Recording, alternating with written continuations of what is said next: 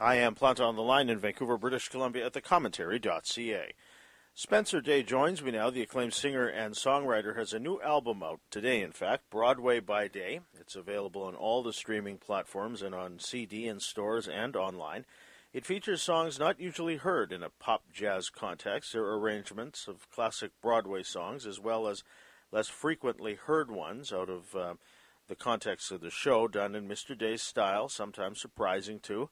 There are arrangements done in swing as well as Latin.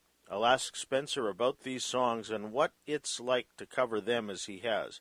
Some of the tracks on the album include One and What I Did for Love from A Chorus Line, Bally High from South Pacific, I'd Be Surprisingly Good for You from Evita, It Only Takes a Moment from Hello Dolly featuring Jane Monheit, as well as If I Loved You from Carousel, which features a saxophone solo by Dave Koz, and more. Spencer Day is the number one Billboard jazz pop singer and songwriter who is acclaimed for his witty and sophisticated pop songs. His 2018 album Angel City spawned two hit singles, which were big hits online and elsewhere. His earlier album Vagabond reached number 11 on the Billboard album chart and stayed on there for 47 weeks. He even performed the lead single Till You Come to Me on the CBS Late Late Show. Visit SpencerDay.com for more. This new album is from Club 44 Records. He joined me from his home in San Miguel de Allende, Mexico, 10 days ago. Please welcome to the Planta Online program, Spencer Day. Mr. Day, good morning. Hi there, Joel. Great to be here. Nice to talk to you. Where have I reached you? What city in Mexico are you in? I am in San Miguel de Allende, which is in the highlands of Mexico. We're at about 8,000 feet here. And what is it about Mexico that has drawn you there, especially to have moved there, say? Well, I've fallen increasingly in love with the music for years now, probably over the last 10 years, and made friendships here, and started volunteering because I lived in San Diego at the time with an organization called Border Angels. Mm-hmm. And I think being at the border, I became increasingly fascinated from a creative standpoint as well as from a humanitarian standpoint about what a crisis it is at the border and how unfair the situation is to so many people. But continued to fall in love with it, and then I went down at the beginning of the pandemic. We left on March 5th with the plan to do 10 cities there and then head to New York and San Francisco after that. And, prior to the pandemic, if you were a musician, unless your legs cut off, you just you go on stage and do the show, and at that point all the venues in the States were still like saying, oh, the show must go on, and I was like, oh, okay, must it? All right, guys, let's go.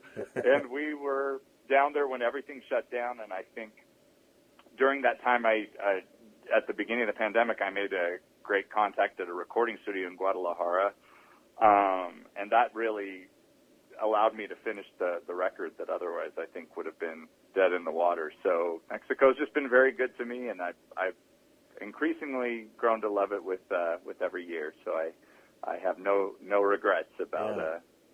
And it's influenced your music as well. I mean, on this album, sort of the flavor or the rhythm of Latin music. I mean, that comes through through some of the arrangements. Oh well, yeah. Thank you. We especially for when we did the track from Evita, and I had the Los Angeles jazz musicians playing on it who were amazing. But since I was down here, I was like, you know what? I'm going to replace them and go directly to the source with this, which I'm really glad we got to represent that, because the string players that are on the record in Guadalajara don't not only play with the Philharmonic, but they've also played with some of the top mariachi groups in the country, and so that was exciting for them to play on a type of music they don't typically get to as well. It was a real cross-cultural experience. You mentioned the song "I'd Be Surprisingly Good for You," which is not a song that we think of when we think of, say, Evita. Even it's such a good love song, isn't it? Yeah, I mean, it's not one of the most well-known songs in the show. Yeah. I think for the other songs on the record, in general, we tried to pick songs that we knew had not been done to death, or especially in a jazz context, but but we're still recognizable to a lot of people. And that one in the show is it's a moment where she's, whether it's a marriage of convenience or something more, it's kind of talking about that I don't want this to just be a one-night stand. And I was very happy to have that on there. My co-producer Alex, he from the get-go, and he suggested the Broadway concept when we were thinking of how I would do my first cover record, and he was very insistent, absolutely no Andrew Lloyd Webber. He's like, definitely not. And I hate being told no about anything, so I was like, oh, yes, we are. And I had thought of that song for years and thought, there's something really sexy and cool you could do with that. And now he's on board with it. Yeah. I think it's a great acting piece. Indeed. These are songs that come from Broadway shows. Now, the context of the song within the show that it comes from, does that factor in your vocalizing? I mean, I'm thinking of Maybe. That's an orphan thinking about their parents. I Don't Know How to Love Him. I mean, it's about Christ. Are you thinking about these things as you're interpreting them as you are for your album? Well, in a way, because they change, don't they, in your hands, if you will. I mean, Maybe, for example, takes on a new meaning altogether. Yeah, thank you that's a wonderful observation. So I think that's what's great about them, and there's so many songs that whether it's Gershwin or Cole Porter that go beyond just the show they're in and have more of a universal appeal. And it was great to find these ones that are not really done in a jazz context and show how they can live on their own and stand on their own, regardless of the show. And I think with Maybe, obviously being sung by Annie in the show, I had a pretty rough childhood and could relate to the experience of wanting to fantasize about a more perfect union that I could have seen or been a part of. And they're all great acting pieces, and so of course you think of the original context when you do it, but then they're all strong enough on their own that they can kind of go beyond that. And as a singer, that's really helpful, especially in live shows, because the way you connect to a song can vary every night. I think this great singer-songwriter, Susan Werner, said to me when she's like, it's important that you see something and visualize something. It's not important what that is, but the audience will see it, that fire in your eyes, if you're connected to the meaning. But the fun part of being a singer and actor, because they're kind of one and the same, is that every night what you can be visualizing, in your method acting can change, And when you listen back to the album Broadway by Day, are you remembering some of the things that you're thinking about at the time that you were recording, say? Yeah, well, I think we did a lot of it live, so it's certainly easier when you're with other people in the moment, I think, to stay in it. Yeah. Overdubbing can be really tough because it's just you kind of in a cold, austere control booth, and you're not able to react off of the audience or the other musicians being in the present moment. So I'm very happy we were able to get as much of the record live as we were.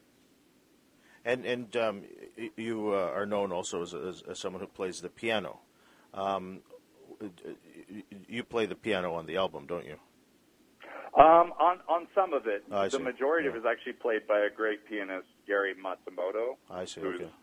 Far superior. As a singer-songwriter, I think I'm a pretty solid pianist. But when it comes to jazz, I was like, why am I going to mess around with this when I can go with someone that world-class? And it also freed me up to focus on the singing, I think, and the performance, since the goal was to get as much of this live as possible. Yeah, I would, and I as a layman who doesn't sing or perform or play any instrument, I would think it's hard to say play the piano and sing at the same time while you're recording.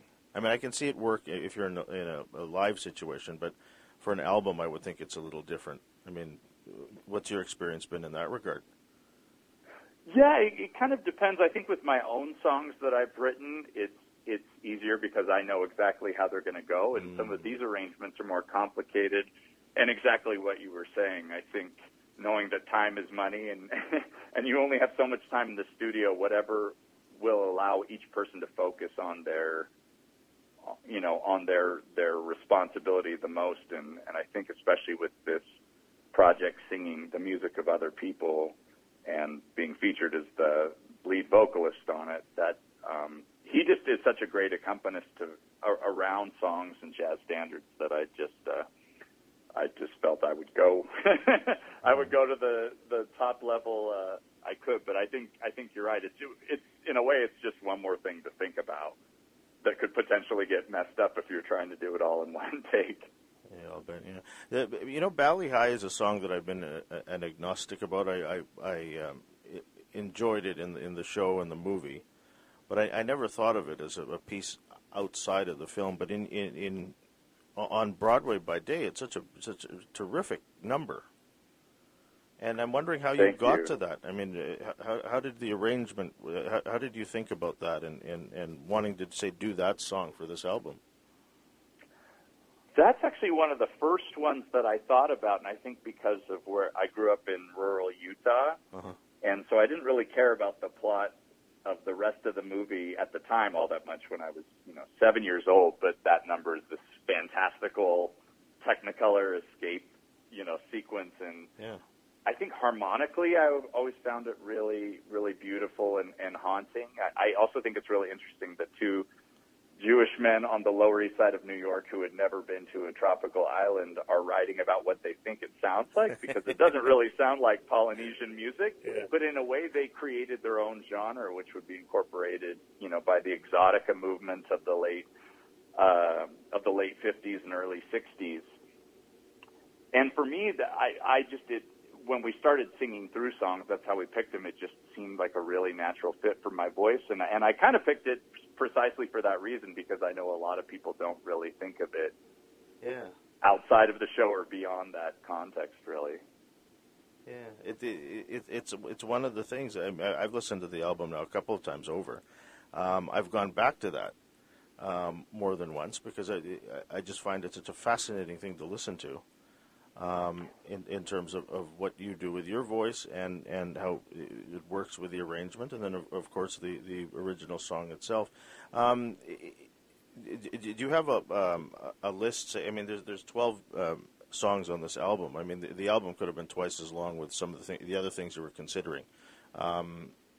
Was it a hard process to nail down the 12 that we hear on the disc?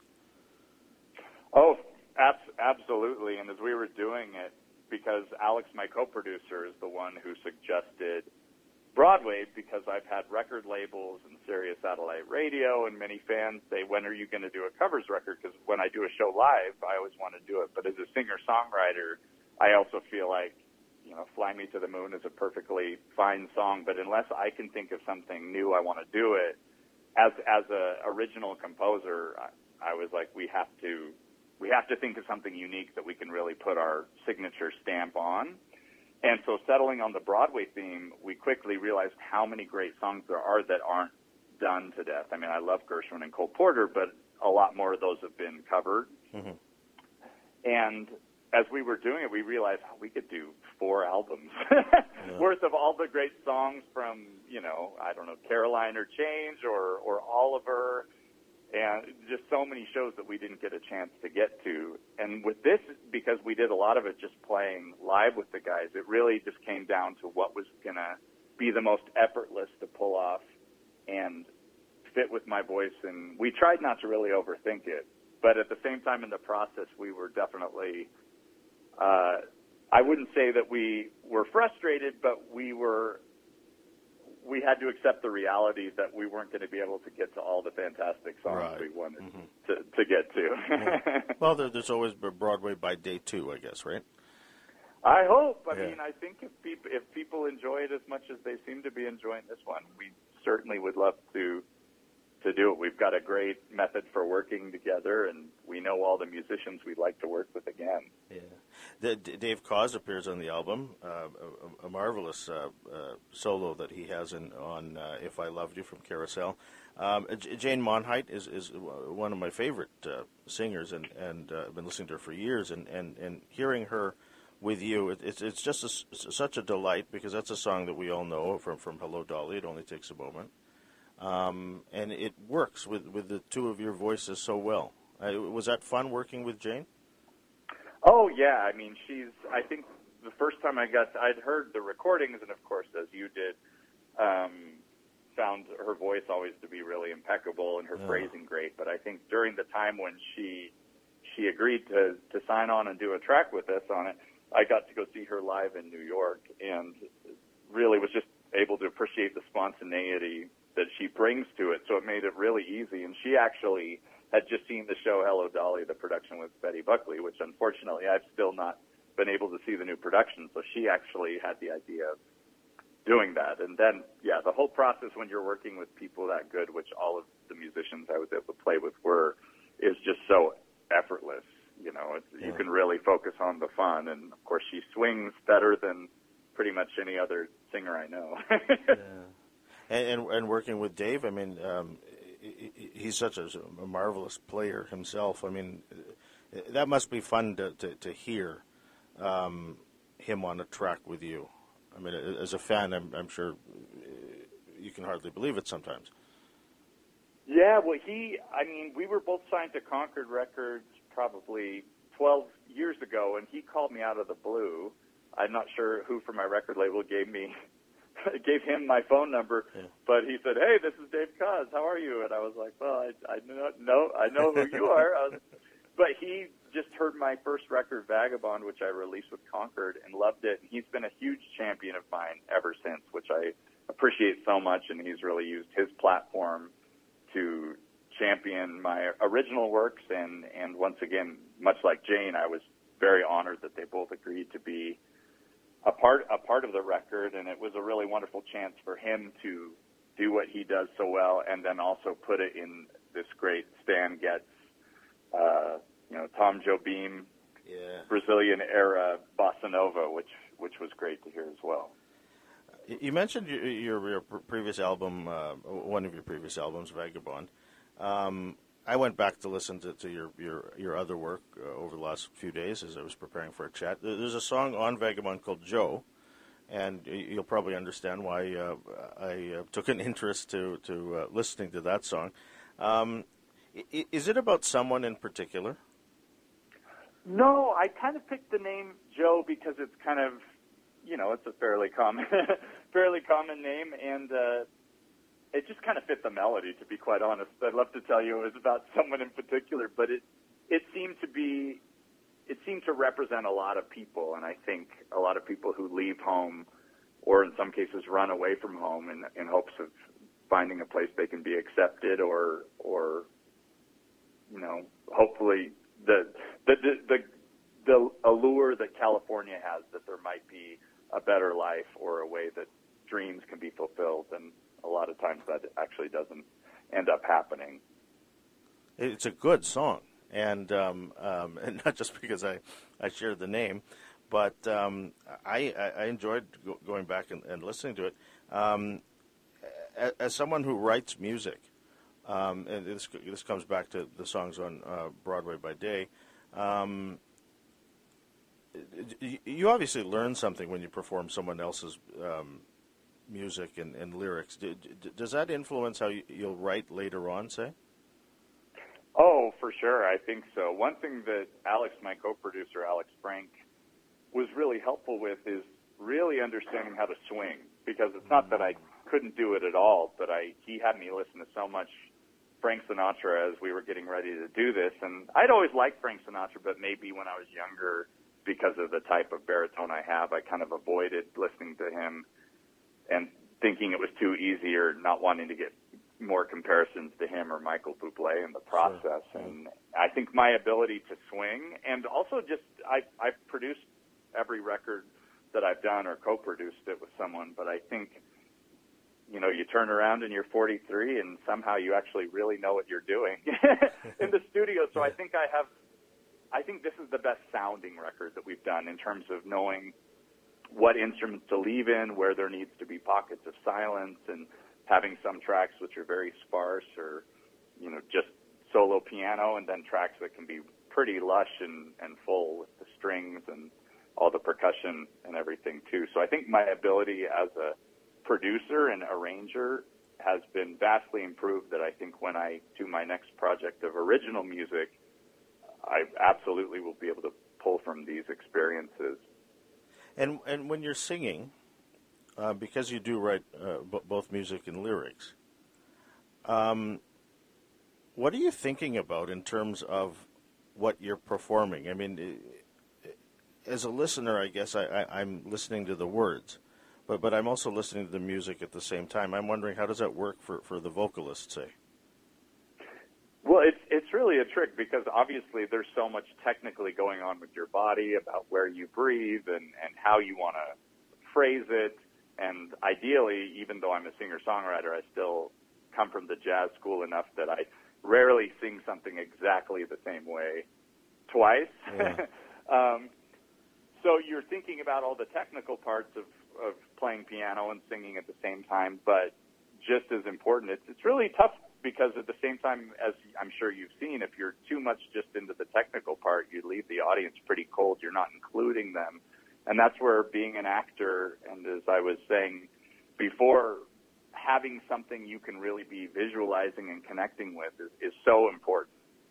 And the best jazz musicians, and that was one thing, actually going back to Jane, one thing I really appreciated about her was her ability to be so technically precise, but still really in the words and communicating that to the audience. Yeah, and there are two songs on the album from a chorus line. One starts the album, and then What I Did for Love ends the album. And you know, these are songs that people have heard hundreds of times over the years. But I get the feeling as I'm listening to you sing them, they're taking on new meaning. Are they? Yes, absolutely. I think one thing that's exciting is they are such well-known songs, but within the jazz context, they're not. You know, so they're much more known to the world than they are people who live just in the heavy-duty, you know, mainstream jazz world. So it was a great way to take these songs and put them in a context that simultaneously we hope will surprise people who have known the songs for years because they're hearing them in a way they haven't before, and also reminding a lot of the jazz elitist snobs how many how many good songs Broadway has given them, because there unfortunately does tend to be a trend in the mainstream instrumental jazz community of really deriding Broadway and viewing it as kind of cheesy or too commercial, and we feel like we've successfully introduced these songs in a new context. Yeah, like I'm thinking of not just your own recording of On the Street Where You Live from My Fair Lady, but I mean, My Fair Lady itself has been covered so many times by jazz musicians over the years that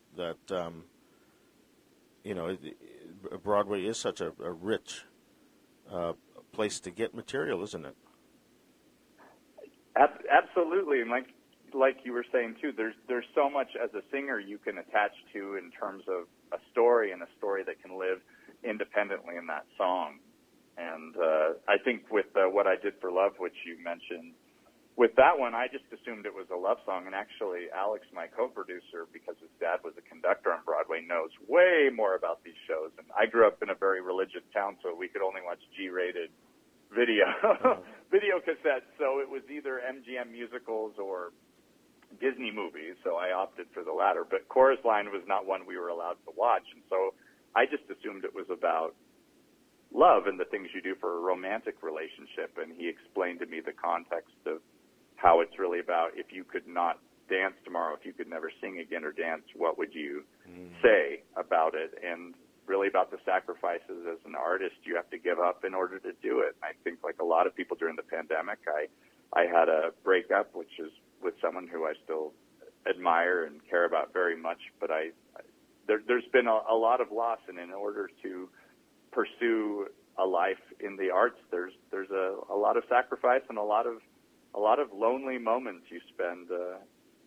doing that. So thanks to Alex and him explaining that, I had an awful lot personally I could pull on, and I think a lot of artists during the pandemic, watching all of our work evaporate overnight, you know, it gave me a lot to work with. I'd like to know what it's been like, Spencer, for over the last couple of years. You've just alluded to it. I mean, work has evaporated.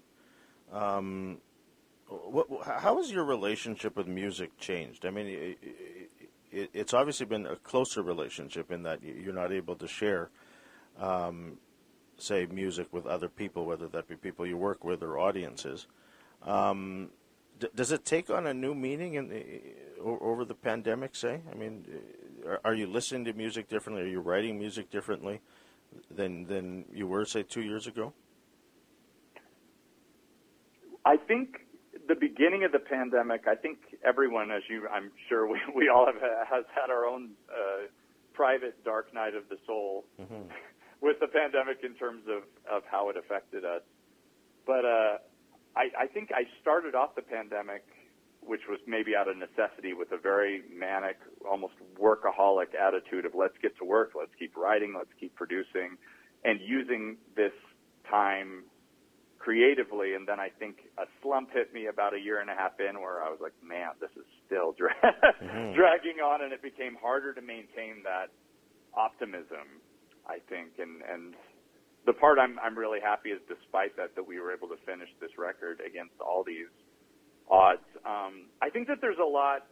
This record I really wanted to be just about enjoyment because it's such ear candy that I thought that the people could really use that at this point. But I do have a lot of thoughts in terms of more original songs coming up about maybe some heavier themes about what I've learned about the human condition and how we all suffered withdrawals from our addiction to the illusion of certainty. You know, there was so much that came up, and I think the hard part is there's a lot of heartbreak, not just in terms of losing the work, but our disappointment in our fellow man. That was really hard, and also a concern about if we can't have some shared truths that we can all agree on about, you know, just simple science or whatever, then we're really lost. And at the same time, as an artist, I feel like our responsibility is to keep believing that we can bring people together, and it's part of our duty is, despite how hard that is, to maintain that optimism even against all those odds. So, and I think my pandemic experience has been so bizarre because of how I ended up in another country and lost my relationship and, you know, dusted myself off to finish that there's been so many things that were hard about the loss of work and the loss of faith in my fellow man. But there were all these hidden blessings that came out of it too, and I think the world in a way needed for this to happen. I think we were all charging forward in a free-for-all of consumerism, and I wish more people had learned a lesson and taken more out of it, but I guess just focusing on myself, I'm happy in that sense that I learned an awful lot, and learned to let go of things and in a way, and also not take an audience for granted. Not that I ever did before, especially, but realizing what a gift and honor that is to bring people together to celebrate our shared humanity instead of focusing on our differences. We saw so much focusing on our differences. I'm reminded of what a gift and responsibility it is to be able to go in front of people and to try to heal people. Indeed. Spencer, I've enjoyed the album a great deal. Congratulations on it, and good luck with it. We'll look forward to more music and hopefully live performance very soon. Absolutely, Joe. It's been such a pleasure. The website for more is at spencerday.com. The album is called Broadway by Day. It's from Club 44 Records. Spencer Day joined me from San Miguel de Allende, Mexico. In Vancouver, I'm Joseph Planta.